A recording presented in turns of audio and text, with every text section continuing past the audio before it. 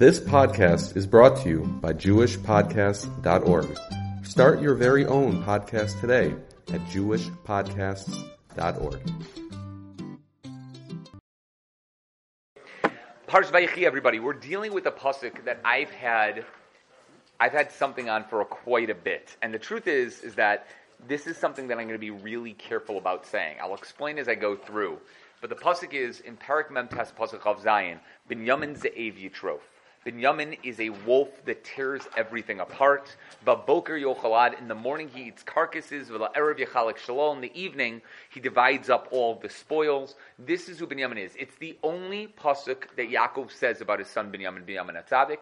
It's the only pasuk that deals with him as a bracha. Obviously we deal with Moshe Rabbeinu a little bit later on. There's clearly something going on here. So first, before we start, there's no doubt that whenever these brachos are being said, they're referring to the famous, I guess you can say, children from that Shevet. In Binyamin, you have quite a few people who are famous. There's Ehud ben Gera. Ehud ben Gera was the second Shofet of Klal Yisrael who killed Eglon Melech Moav. There's Shaul HaMelech. Shaul HaMelech, obviously the first king of Klal Yisrael before David Melech, after the Shoftim ended, who was anointed by Shmuel HaNavi. Ehud ben Gera, we know very little bad things about. Shaul HaMelech, there were some things toward the end that seemed a little bit interesting. Mordechai and Esther, both of them from Shevet Binyamin, both of them involved in something when it came to the saving of Klal Yisrael. And really, that's about it. If we're dealing with people that we know from Shevet Binyamin, even though Shevet Binyamin still exists with Shevet Yehuda nowadays, all of Shevet Binyamin were together with Yehuda in the split of the kingdoms. It was Yehuda and Binyamin and everyone else, all the other Shvatim. So Binyamin is without a question still around, but people who are known as being from Shevet Binyamin were really relegated to those four and very few other people. So Rashi starts off and says the reason why Binyamin is known as a wolf is because the times of Pilegesh Begiva, which was an unfortunate time in the times of Shevet Binyamin, the basic idea is that the Pilegesh got lost in a city called Giva by Binyamin. She got lost. She was sent out of her house. She was taken forcibly by many of the men there. The people forcibly did stuff to her until she died by the morning. By that time, she was left at the doorstep, right? The Ish Levi, who was married to her, came outside, realized that she had died, cut her up into little pieces, sent her out to all the different parts of Klal Yisrael, and that started an uproar. The people yelled at Binyamin that they should give the lawless men to them, that they could judge them, and Shevet Binyamin said, no, it's our deal. We're in charge. We're not giving this over to anybody else. We're going to judge our own men. To the point where Klal Yisrael decided they were going to fight Shevet Binyamin. Shevet Binyamin versus the rest of Klal Yisrael. You had 400,000 warriors on one side, versus 26,700 people on the other on Shevet Binyamin's side. 400,000 on one, 26,700 on the other. And at the end of the day, even though Binyamin won the first two battles, killing 40,000 people from Shevet Yehuda and from the other Shvatim, at the end of the day, all of Shevet Binyamin was almost completely wiped out. To the point where not just the men of the army, but the women and the children and everybody was completely wiped out, to the point where there were 600 men from Binyamin left and no one left. No one else. No women, no children, no older people, 600 men, and that was it. Well, Klal Yisrael then swore, not knowing that the wives and the children had been dead at the time, but they swore, none of us will give our wives to Shevet Binyamin. Nobody's marrying their daughters, I should say daughters instead of wives. Nobody will marry their daughters off to Shevet Binyamin. Nobody's marrying them off to them. And they swore about it. They swore in front of everybody, Al Das Rabbim, which can never be mattered, we are not giving our daughters over to Shevet Binyamin. So now they were in a quandary. What do we do now? No one can marry Shevet Binyamin. There's no one else alive. We're left with 600 Binyaminites who had no ability to marry anybody else. What do we do? What do we do about this? So what happened was they found the Yavish Gilad didn't come, so they took 400 girls from there because the city had to be destroyed. There were 200 men left. And in Pilegesh Begiva, what happened at this point, there were 200 men who grabbed their own wives, who went and found their own wives by Shiloh. They were dancing outside of Shiloh, the predecessor to what we now know of as the Tuba of Celebration, that back in the day the girls used to dance around, they were singing songs, it was the end of Tainus, and these men went and grabbed their wives from the 200. When the people of Shiloh complained, we didn't want to give our daughters over, all of Klal Yisrael, don't worry, they said to them, don't worry, you didn't give it over, you're not going to be blamed for this, these 200 men needed somebody, and that's that. Says Rashi, since the 600 men of Shevet Binyamin, after Pilegesh Begiva, 200 of them grabbed their wives, he said, this is what we refer to when it refers to the wolf. Just like a wolf grabs its prey and drags it along with it to its lair, Shevet Binyamin grabbed their wives and brought them home. As if taking it home. There was only one person who didn't grab a wife on that day. The wife grabbed him. The woman ran up to him and grabbed him because he was so good looking. It was Shaul HaMelech. Shaul HaMelech was the only one that was different, right? It was the other way. The Rabbeinu Bechaya calls this derech pshat, that this is pshat in the pasuk, not a drush, not a medrash. He says derech pshat is Binyamin ze'ev yitrof, that Binyamin is a wolf that grabs. Binyamin is a wolf that grabbed during the times of Pilegesh Begiva. And that's pshat, says the Rabbeinu Bechaya. Now the Ibn Ezra says the wolf refers to Shevet Binyamin because they were so powerful. They were so powerful they were able to take on all of Klal Yisrael combined. That they were able to kill 40,000 men, even though they were seriously outnumbered, 26,700 to 400,000. They had, an eighth? No, more than that. 1/16 of the rest of Klal Yisrael, and yet nonetheless they were able to fight against Klal Yisrael and win 2 battles. That shows how strong they were. They were truly a ze'ev, a wolf that was willing to fight. There's another way of understanding this pasuk, another way of looking at it. Maybe it means that Binyamin was so super strong, he was able to tear up wolves. Maybe Binyamin, here's how you read it, Binyamin was so strong, ze'ev yitrof, he tore up a wolf. He tore a wolf apart. And although that sounds weird, you do see these words being used. Shimshon, when he was near whatever it is, he tore apart the lion like one would tear apart a goat. Now, I've never tried tearing up a goat, and I'm not so sure that's a real good suggestion. But the concept of tearing it apart appears by Shimshon. So maybe Binyamin were just as strong. Binyamin had the ability to tear apart these carcasses the way that they did it over there. Maybe that's what it represents. Says the Gur Aryeh, no. Says Rashi over here, and he's explaining how Rashi understands it. Binyamin ze'ev yitrof, he is the wolf that tears apart. Not that he tears apart wolves, but rather that he is the wolf that tears apart. That's the concept behind it, and that's how the Gur Aryeh understands how Rashi is explaining it over here. The Rabbeinu Ephraim says something really crazy about this. Each one of the Shvatim's bracha had a pay after. You know, sometimes you'll see in an art scroll Chumash, you'll see the little pay or the samach. And the pay means you start the next paragraph on the next line. Samach means you leave a little bit of an opening right there. There's like, you stop and then you start a little bit later. There's a stuma and a psucha. Every one of the shvatim, after they got their bracha, there's a pay. There's a psucha. Each one, after Ruvain, after Shimon and Levi, after Yehuda, there's a pay. The pay all the way through, except for Binyamin. Binyamin leads right on to the next paragraph, right on to what happens right afterward, and there's no pay whatsoever. Not only that, every single one of the Shvatim, when it goes through their bracha, it mentions a Vav. It says, Vizos Yehuda. It says, all of these people, every single one of the Shvatim, it says, Uli Yisachor. Each one, it says the Vav, except by Binyamin. Binyamin, there's no Vav. It starts off Binyamin ze'ev yitrof, as if he's separate from the other Shvatim. Says Rabbeinu Ephraim, because that hints to what happened by Pilegesh Begiva. All the Shvatim are on one side, Binyamin is on the other.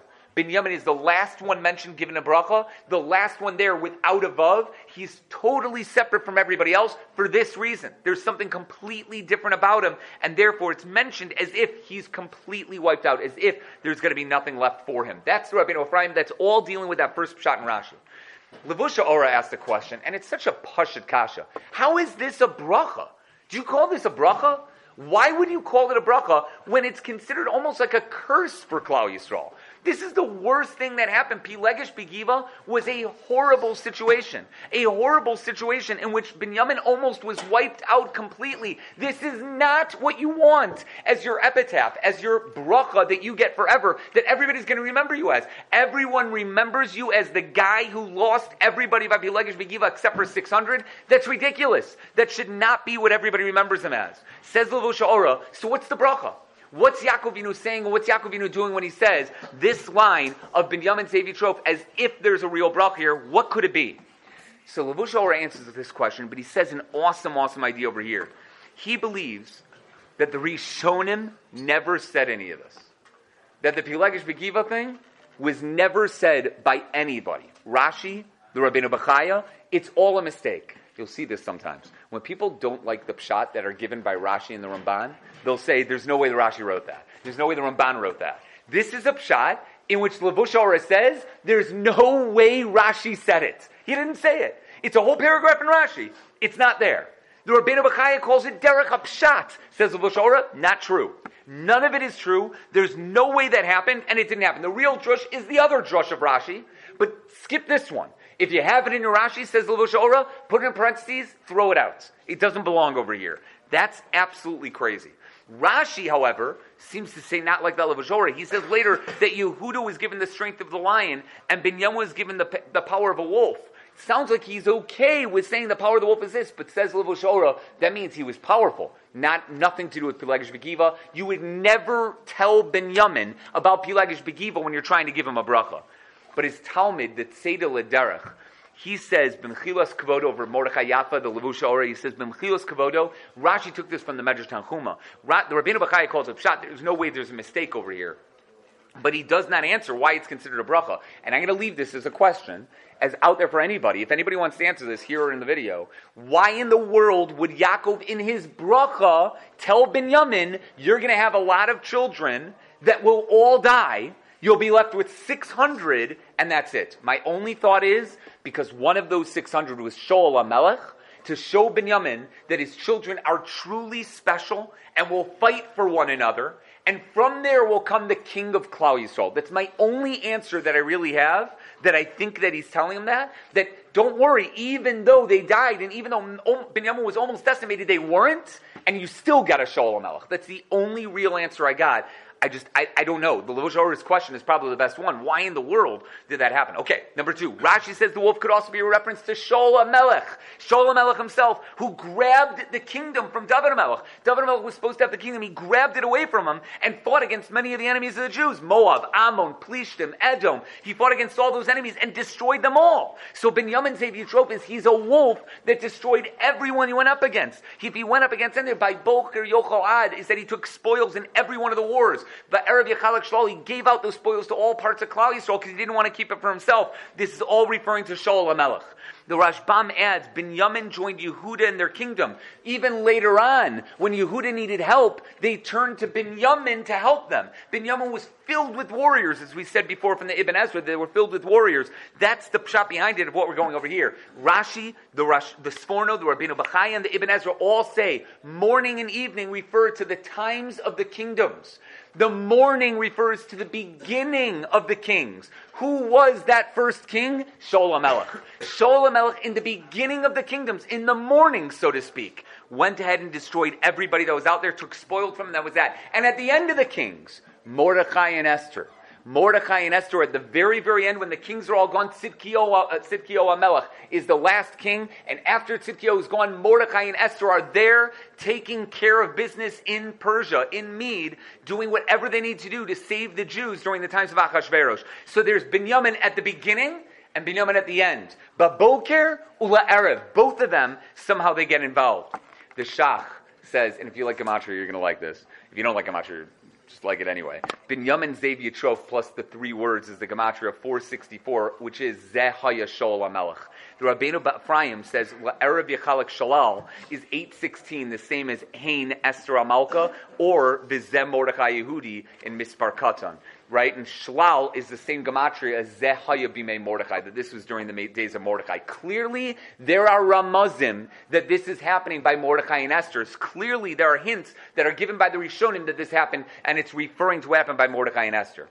The Netziv doesn't understand this at all. The Netziv doesn't like it at all. The Netziv says over here, when it comes to Mordechai and Esther, it says, Bebiza lo sholcho es yadam. They didn't touch the spoils. You're saying over here, La Erev Yechalak Shalal, that they divided up the spoils. There were no spoils by Purim. How could you say La Erev at the end, Yechalak Shalal is referring to Mordechai and Esther? That never happened. They never divided up the spoils. Even though they got the house of Haman, they received the house of Haman, and Haman became his, and they owned that land from that point on, and everything was theirs. Nonetheless, you can't call that Yechalak Shalal. There were no spoils. If anything, Mordechai kept it for himself. He didn't divide it up to anybody else. He didn't give it out to anyone. So what does this mean exactly? Instead, he says, this pasuk is entirely talking about Shaul. Says in the Netziv, it's all about Shaul HaMelech. At the beginning of his reign, he was able to take in the spoils, but at the end of his reign, he couldn't. He had already gone crazy. The people were still taking spoils from David HaMelech's victories, from what David HaMelech was doing. Again, the problem with this Netziv is why would Binyamin need to know in his bracha that Shaul was going to have an awesome beginning and an ignominious end, and a bad end? Why would you want that? Why would you want to tell him something like that? There's no reason to mention that in the bracha.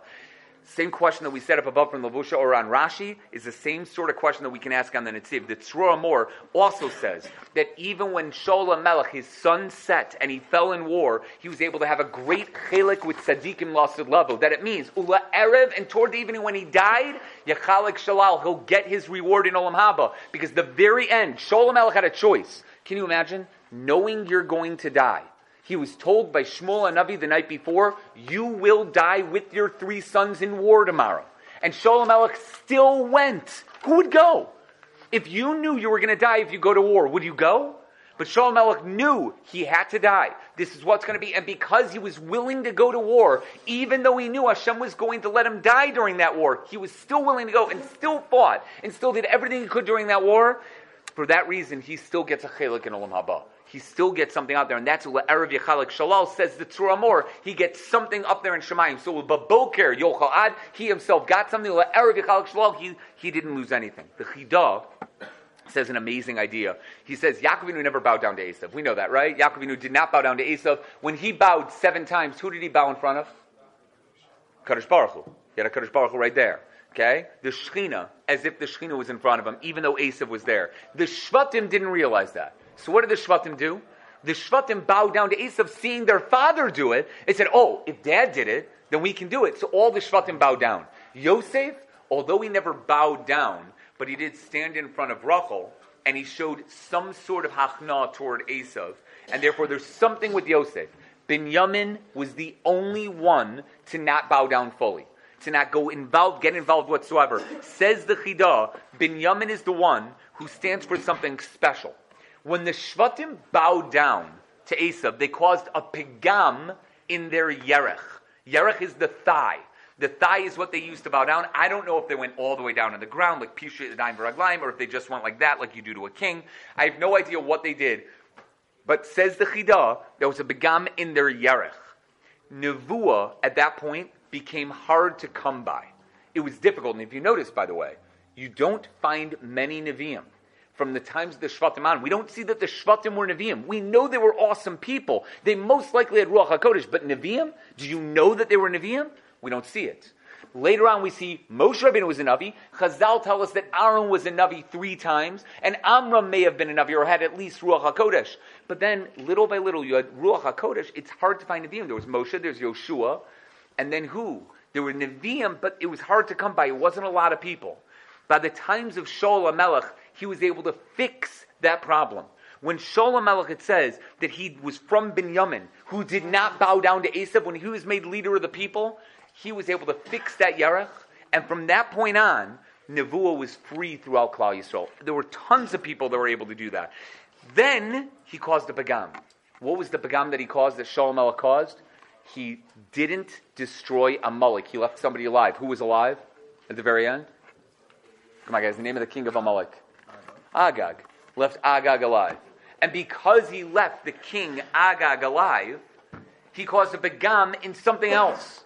He fixed the pagam of the Yarech, but he messed up when it came to Amalek. So his, I don't want to say grandchildren, but his descendants, Mordechai and Esther, they weren't direct, they were indirect, but from Shevet Binyamin, fixed that up. How did Mordechai and Esther fix that up? They fixed it up, simply put, by destroying Amalek. Once that happened, Binyamin was the Ze'ev Yitrof. He tore apart the Yerech, the leg, away from his enemies and took it on for himself. He was Mekalkel, however, Erev Yechalek Shalal, the evening, he lost what he was supposed to have. He lost that idea of Amalek, and Mordechai was able to get it back. And that's the idea of what it means. There was Shaul and Mordechai, and what the pasuk is referring to, says the Chidah. Okay, Rabbeinu Bachai says that Derech HaMedrash, that Zev is a gematria of 10. Ze'ev, Zayin Aleph Beis is the gematria of 10, because he grabbed 10 children away from Yosef. Those who know, Yosef HaTzadik was supposed to have 12 kids. He only had 2 that we know of. Those 10 kids were given to Binyamin instead. So Binyamin was able to grab the 10 children from Yosef, because what happened with Eshes Potiphar was Zleika, he was able to grab them. The Panim Yafos talks about this quite a bit, but I'm going to skip it, but that he goes through. The Orach Chaim HaKadosh agrees that it refers to Shaul HaMelech, but he also says it's not really a compliment. We're dealing with somebody who ate his spoils in the morning, but in the evening lost his right to rule Klal Yisrael. In the evening, he was no longer as special as he could have been. He was Shaul HaMelech, but he was missing something. There's something that was gone. From that point on, it was evening for Klal Yisrael. Their avonos began to increase. With David HaMelech, as great as he was, certain things that happened with Bathsheba, as well as being Makabel Lashon Hara and the little things, with Shlomo HaMelech, adding on wives and money and the horses, there were avonos that added on to the kingdom from Binyamin on, from Shaul HaMelech on, and that was the Erev, that was the downfall of what would eventually be the destruction of the first Beis HaMikdash. I think you have to build it up first, but that's the idea, says the Orach Chaim HaKadosh. The Netziv quotes something. Now, I'm not so sure how this goes. The truth is, you should know, when we deal with a wolf, I'm not positive what the Ze'ev was when it comes to the wolf in the Torah. Now, we think of a Ze'ev, and you think of like a red wolf or a gray wolf, which are the 2 common wolves that you'll find in America. There are obviously European red wolves that are all over Europe, and they were once all over Europe. Nowadays, wolves are hard to find. I guess in some way, Baruch Hashem. I don't think anybody wants to meet up with them. But they're really easy. They're hard. They live in very, very remote areas. Males and female wolves are in very, very remote areas. They don't find each other very often, and coyotes are everywhere. So it's an epidemic almost, where coyotes are mating with wolves, and they're having these mixtures in which you can barely find. The scientists are finding that the wolves are going extinct, but not because of human beings. They're going extinct because they're mating with coyotes and just literally losing their genetic line, in which there are barely any of them left. It's happening throughout Europe as well, with other types of dogs, with other things there. I don't know what the Ze'ev exactly was when it deals with Eretz Yisrael, when you're dealing with what it says in the Torah, if it was referring to like what we know as a jackal nowadays, or if it's referring to an actual wolf, and the wolves were more widespread than they are today. I have absolutely no idea. But the Netziv quotes the wolf as being an extremely powerful creature, very powerful, that still is scared. It still has a fear of other bigger animals. A lion is a type of creature that has no fear. Absolutely no fear. It's willing to sit there on its prey and eat it, and is not worried that anybody's going to take it away from him, except maybe other lions. A wolf will quickly grab and eat and then run away. Ze'ev Yitroph describes how the wolf does his thing versus how a lion does this thing. Shaul HaMelech's life represented a wolf. He quickly killed. He was a quick king, but he was always scared of the people. If you've learned Navi, which I know, guys, but if you did once, you'll know Shaul HaMelech gave into the people not once, not twice, but 3 times.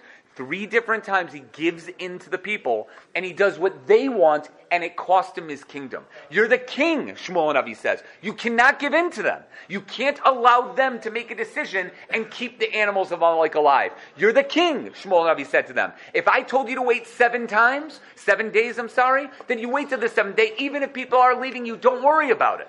But you didn't listen. 3 times it happens in Navi that Shaul HaMelech listens to the people and doesn't. David HaMelech, no matter what the people are saying, when Michal goes up to him and says, "How dare you dance like that?" as they brought the Aron Kodesh in, and he's dancing like a madman in front of the Aron Kodesh, Michal says, "What's wrong with you? You degraded yourself in front of the eyes of the Shvachos." And David HaMelech turns to her and says, "I would do it again and again. This is why I was chosen over your father. Your father lost it. I was able to do whatever I was supposed to do because I'm a lion. I'm willing to do what I think is right, even if it means that other people are not going to accept it." Shaul HaMelech could not take that, and that's the difference between Shaul and between David HaMelech, between an Aryeh, a lion, and between a wolf. That's how the Netziv understands it. I'm not going to go into all the Rishonim, but the Chizkuni, the Torah, the Bechor Shor, and the Torah more all say that Shaul HaMelech's kingdom was so short, it's like he grabbed it and he wasn't able to hold on to it, sort of like the wolf that was grabbing and then ran. David HaMelech was able to eat it slowly. In other words, his kingdom lasted over 400 years. So it's a difference, again, between that lion and the wolf, etc. Rabbeinu Ephraim says there are 9 words in this pasuk. Binyamin Ze'ev Yitroph, Baboker Yochal Ad, Uvla Erev Yachalek Shalol. 9 words in the pasuk for the 9 years. 9 years altogether. in which we say that Shaul HaMelech and his son Ishbosheth were king. Shaul HaMelech was king for 2, Ishbosheth for 7, and that's it. His kingdom lasted those 9 years, and that's it. So he got 9 years out there. The Tzur Mor says it could be a reference to Ehud ben Gera. We know about Ehud ben Gera, the inventor, the guy who invented a knife that had the double-edged sword. He was able to destroy Eglon, the king of Moab. Maybe the Ze'ev Yitrof is that he was able to consume Eglon Melech Moab. He was able to destroy him by using that sword. Maybe that's what it's referring to, and that's why it's over there. And it could be that it's referring to him learning Torah. We have no idea whether these Shoftim learned Torah or not. We find only hints in the Psukim, and it could be that the Ze'ev Yitrof really refers to the fact that he was able to swallow Torah. He was able to get more and more in, that he was such a Talmid Chacham, and that's what it means by the Cherev Pipios, the sword that he made. Although he made a double-edged sword, it really refers to the Torah being a double-edged sword that destroys all of our enemies and everything out there. Okay. Targum Malchus Yonatan Uziel says, nothing to do with the people of Binyamin. It has to do with the land of Binyamin. In the land of Binyamin, now this is interesting. Binyamin is right here, like right over here, right on top of Yehuda. Yehuda's land is all the way out here. Binyamin has this little space right over there. But the land is an awesome land. In his land is Shiloh, where the Mishkan was. In his land was Giva, that's obviously where Pilegesh Begiva was, right above Yerushalayim. He also had a tail. Going into Yerushalayim, there was a tail of Binyamin, in which his little strip of land included the Kodesh and the Kodesh HaKodashim in the future Beis HaMikdash that David Melech would build. It was in the land of Yehuda, the land of Yerushalayim. Yerushalayim is in Yehuda without a question. And the Beis HaMikdash and Har Moriah was also in Shevet Yehuda, except for one tiny strip of land, one tiny tail of Binyamin that went into there, and in that tail was the Kodesh and the Kodesh HaKodashim, so that it actually was in Binyamin's land. When the Kohanim brought the Korbanos or the Ketores, and they went into the Kodesh, they went from Yehuda's land into Binyamin's land. Says the Targum Yonis ben Uziel, that's what he grabbed. Binyamin Ze'ev Yitrof, he was a wolf who grabbed the Beis HaMikdash. He took it on for himself. He brought the korbanos on the mizbeach. When we talk about Baboker Yochalad, he eats the food in the morning, referring to the Kohanim on his land eating the korbanos. They divided up the different things for the korbanos to each Kohen at that night. That's what ended up happening over there. Maybe there was more time at night to do it during the day. The Rabbeinu Ephraim says again a gematria. Baboker Yochal Adu La'erev Yechalik Shalal is 1255. Baboker keves u'erev keves. In the morning a lamb and in the evening a lamb. That there's 2 korbanos brought every single day. That's hinted to right over here. Rabbah Turim says la'erev yechalek shalal is 8:10. It's the same as Elu HaKorbanos with the yud. Elu HaKorbanos altogether. The Kuzari explains, this is in the Maimer Beis. He goes through and he says the korbanos are the way that we connect to HaKadosh Baruch Hu. No one understands it. Just like most people don't understand the connection of the soul to the body. But somehow, korbanos are able to connect our soul to our Creator. We don't get it, but it exists that way. And if that's true, if Binyamin is the Chelek, that's the area where those things were happening, where the korbanos were brought up, that he owned, the Kodesh HaKodashim, maybe even part of the Mizbeach, if that really happened in his land, he was able to do such a thing. And he says, nowadays, says the Kuzari, we can do the same in our tefillas. Our tefillas are in lieu of the korbanos. We're able to do it in that way, and that's the concept. In fact, anybody who's heard a siyum at the end of Yoma knows a very strange Gemara. Anybody heard of Miriam Bas Bilga? If you've heard a siyum on Yuma, everybody says it. It's a crazy story. Miriam Bas Bilga was a Kohen's daughter who went off and married a Roman officer. When the Romans took over by the area of the Beis HaMikdash, Miriam Bas Bilga went to the Mizbeach and she kicked it. Now, it was made of stone, which is really dumb, but let's assume she didn't really kick with her toes. She would have broken her toes. But either way, she kicked it and she said, locus, locus. Right? Locus, locus. How could you consume all of the money of Klal Yisrael? Locus, according to Rashi, is translated as wolf. Wolf, wolf. The definition of the Mizbeach that consumes the korbanos is a wolf. And therefore, Binyamin's the Ze'ev Yitrof, he's a wolf that devours, means his land devoured the korbanos and brought them up to Shemayim. That could be the idea behind it. The Griz says, both Targumim, there were 2 things that Binyamin was able to have, the Shechina as well as the Beis HaMikdash. The Griz has a whole pshat over here in this as well, where exactly it was, based on Zvachim Nun Gimel and Beis. Many people know this Gemara in Tainis Chafei Amud Beis. My share, we haven't gotten there yet. We're an Amud away from this. Rabbi Chanina ben Dosa was accused of having his goats eat in other people's fields. The whole Kash al Rabbi Chanina ben Dosa had goats in the first place, but he had goats. And his goats were eating in people's fields. They were eating all the grain, all the grass in other people's fields. And people went up to Rabbi Chanina ben Dosa and said, your goats are eating the grain. Rabbi Chanina ben Dosa said, cannot be. There's no way they're eating grass that belongs to other people or anything that belongs to other people. It must be that it's Hefker. It must be that it's eating Hefker. They said, Rebbe, we don't know what to tell you. He said this. He said, if my goats ate anything that belonged to other people, then they should be eaten by dubim, which are bears, Syrian brown bears, right? If they didn't eat a thing, then they're going to come back tonight from the forest and they're going to carry bears on their horns. On their horns, they're going to carry bears. So I have a great book. I don't know if anybody has this. It's a little green, thin book with a cover. I don't remember who wrote it. Menachem Gerlitz, I think. It's called In Our Father's Ways. Does anybody have this? It's written, I think, in the 80s. In Our Father's Ways. It has the greatest pictures of all time. And I still remember this one with Rabbi Chanina ben Dosa. It's got a picture of goats coming from the field with bears on their horns. And it is the greatest picture of all time. Like, the bears look shocked. Absolutely shocked, as you would be if you were on a goat's horn being brought in from the fields. But every single one had that bear on top over here. Here's the problem. In that Gemara, Rashi translates bears. What do you think he says? We have bears in Tanakh. We have bears mentioned in the Gemara. And this is the only place Rashi does it. Rashi says over there, Dubim ze'evim shebesados. The wolves of the fields. Are there wolves not of the fields? Are there wolves that don't live in fields?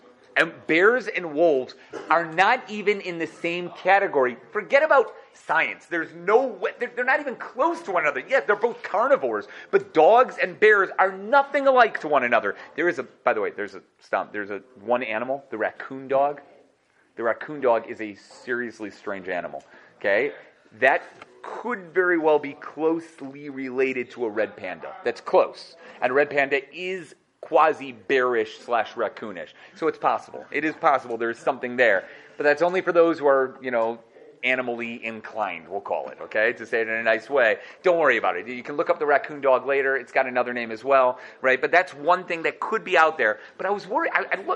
I've always had this. So I have it underlined in my Gemara and Tainis. I have on the side, what in the world is Rashi talking about? Wolves of the field are not bears. They're not bears. What in the world is this referring to? So listen to this. Rav Chaim Kanievsky was asked this question. Somebody went up to Rav Chaim Kanievsky and said, why in the world are bears known as wolves in the field? Only Rav Chaim Kanievsky would be able to tell you this. I don't know if there's any other Gaon who has ever lived who has this type of Bekias. I'm sure there is, and I'm sure somebody's going to say the Tapi courses, and I'm sorry. I don't know anyone who has the stories that they have about Rav Chaim. You know what they said to him, right, regarding get? Get is... It's a famous line. The first Tosfos, second Tosfos in Get. I don't remember if it's the first or second Tosfos in Get. And why is it called a Get? Because there are 12 lines in a Get, and Gimel Tes is the gematria of 12. Right? So they ask the question, so they say, why not call it anything else? What about a B? Call it a B, because Yud Bey is the gematria of 12. Why not call it a Vav? Vav is the gematria of 12. Why does it have to be a Get, Gimel Tes? So the Gra famously said, and this is in the Peninim Shulchan Aruch, it's brought down from the Vilna Gaon, that he says Gimel and Tes are the two letters that don't appear next to each other in all of Tanakh. Gimel and Tes don't appear next to each other in all of Tanakh. Okay, they said that to Rav Chaim. Rav Chaim Kanievsky asked the Kasha. Why? There are 4 other letter combinations that don't appear next to each other in all of Tanakh. There are 4 others. You know how sad I am? I know this, and I still don't remember what they are. I have no idea. I think it's Zayin Sadi and Shin Samach. I don't remember. I have no idea. But there are 4 other letter combinations that don't exist in all of Tanakh. So he said, why not call it all that? And he answers, well, this is the only one that's the gematria of 12, and they're not right next to each other. Somebody asked Rav Chaim Kanievsky how in the world he knew this. How in the world could you know something like that? You know what he answered? He said, last time I went through Tanakh, I paid attention. There are 441 possible letter combinations, right, to be able to go through. And can you imagine? He's checking them off in his head, and he's like, Beis Yod done, Beis Gimel. That's ridiculous. And he found 4 of them. If somebody could tell me that he got it on a computer, I can totally hear it. Rav Chaim Kanievsky didn't get it on a computer. It's beyond the craziest thing. I don't know if there ever was anybody like this. Here's what Rav Chaim Kanievsky says. Targum Yonasan says in this parsha, in this Targum, Binyamin Shevet Takif, Binyamin is a strong Shevet, Kidiba Tarfeh, like a diba tarfeh, like a wolf that swallows, whatever thing's whole. A wolf in Aramaic is a diba. Like a dove. What Rashi's pointing out is that he wasn't saying that the goats should grab bears on their horns. The goats should grab wolves on their horn. He's using the Aramaic word for wolf, which is diba, not dubim. So it's a mistake. In the Shas we have today, somebody put in the word dove, should have a dove on there. It wasn't dove, it was diba. It was a mistake in the Gemara.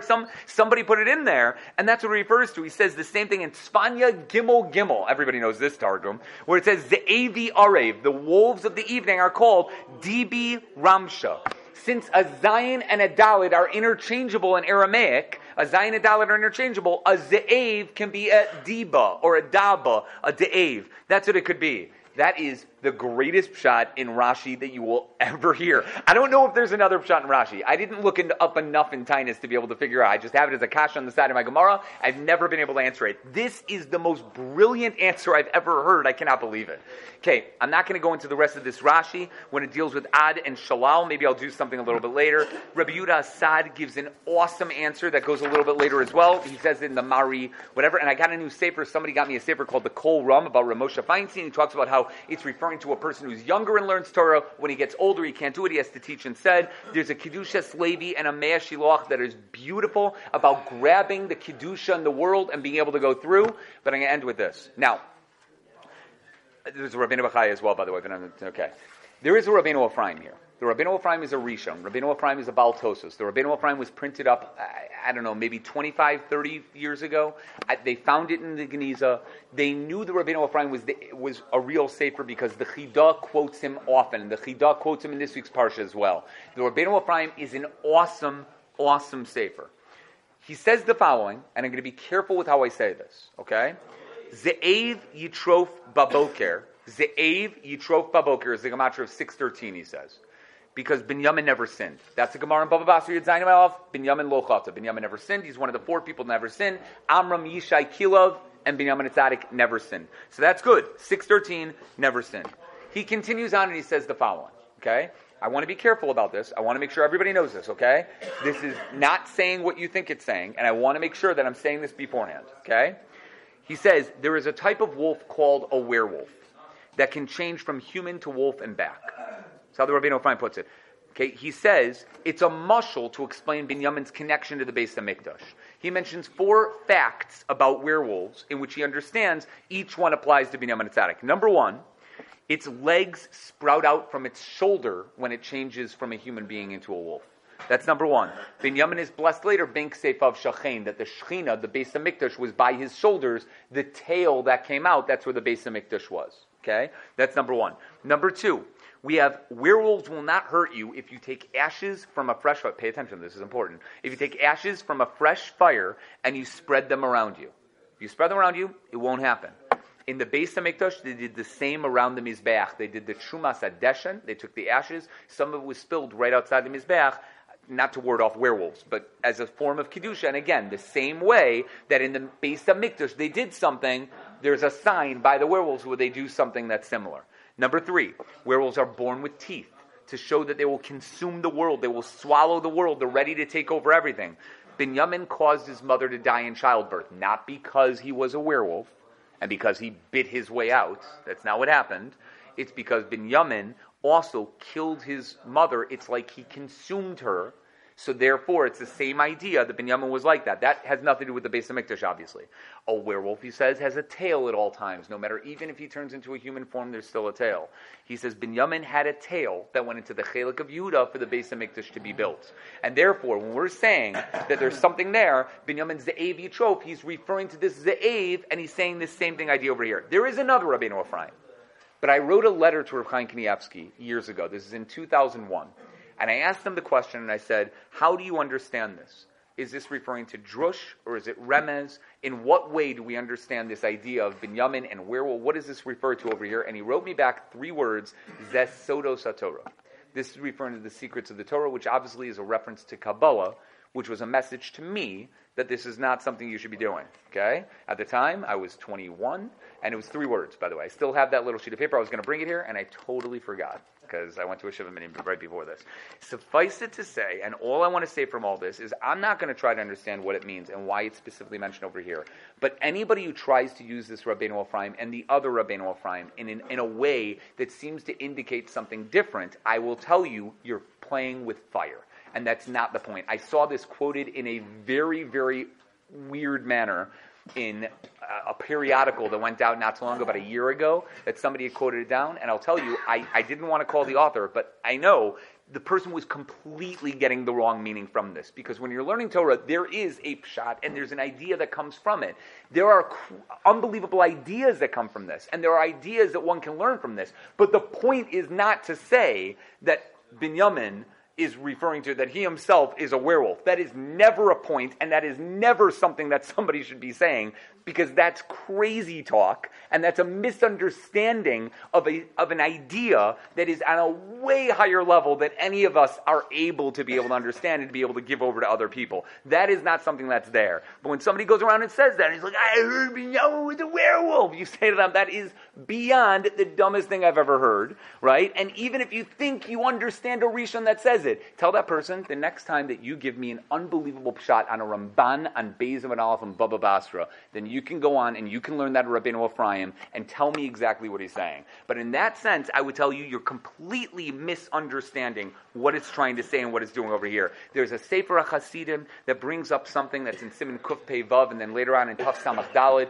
There are things over there that are absolutely amazing. The Otzer Plos Torah also brings down a couple stories that have nothing to do with this, but I think he wanted to add it on regarding this over here. But I think I want to add, just to say this, the point of saying Binyamin is his Eiv is without a question in Drush, or maybe Pshat the Rabbeinu Bachaya, referring to what's going to be with his children in the future and what the bracha is going to be for everything that he was involved with. What we learn from this is something absolutely amazing. And this Rabbeinu Ephraim, the Rabbeinu Ephraim is a Rishon that is very, very difficult to understand, even when he's saying things that seem to be in Pshat. And what he's trying to do, very similar to the Rokach, or very similar to all Rishonim. Be very careful when you think you have something crazy to say, and it is absolutely not what they're trying to say. I think that's what Chaim Kanievsky was sending me as in that letter, to be able to explain to me what I was trying to get out of it, because I was trying to say everything out of it. I think that's something that's a lesson behind anything you learn in Torah. There are so many layers. Don't get caught on that top layer. Go down to the 50th, 60th, 70th, 80th layer so you can understand really what Chazal are trying to say to you. Have a good Shabbos, everybody.